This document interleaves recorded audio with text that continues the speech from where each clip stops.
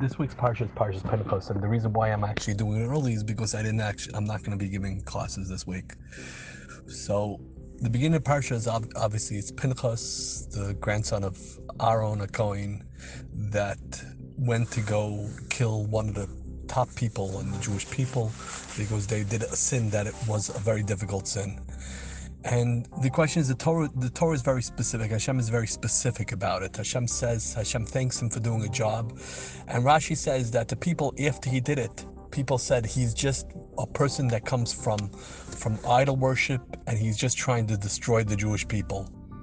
And the question is, what are the people trying to say? What are they trying to accomplish? And what's going on here exactly? So the Rav Moshe Feinstein has a great piece on it, and I think I'm going to explain it a little bit to an extent. Rav Moshe says that we have to realize, first of all, we have to realize a little bit what's going on here. We have to realize that Pinchas gave up his life here. That means that reality-based, in a case like this where he goes to kill these people, he's really giving up his life, because we could kill him right before he kills them, because he's trying to kill somebody. Whenever anybody's trying to kill somebody in Jewish law, you're allowed to kill them first.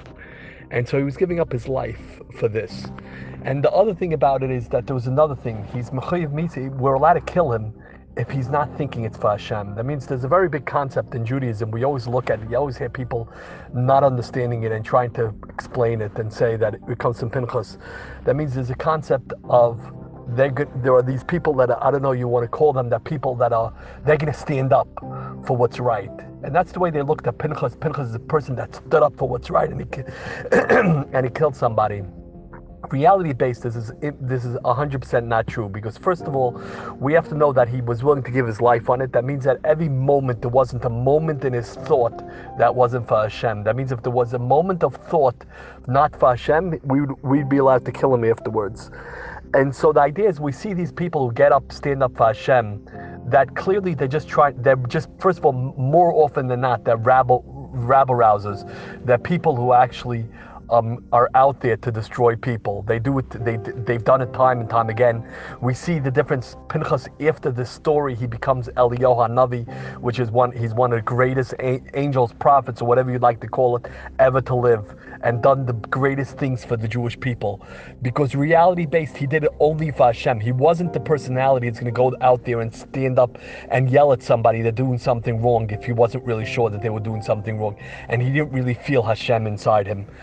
And he took that and he went to the extreme, and he did exactly what he had to do. So, but again, someone looking from the outside can say that a person like that, Pinchas, was doing it wrong.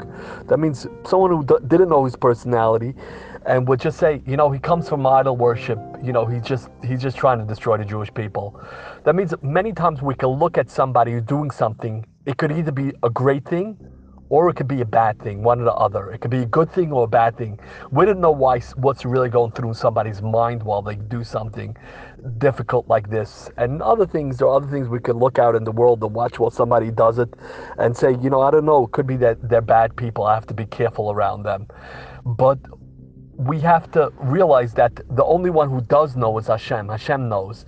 And there's only two other ways that we could know, is we have to be able to look at the person and say to ourselves and say, did that person ever stand up in a negative way towards a person in that way, before or after? And again, is that the type of person that helps people out, that goes to do things special for people? If that's the type of person it is, then it's not the type of person that would do that type of sin.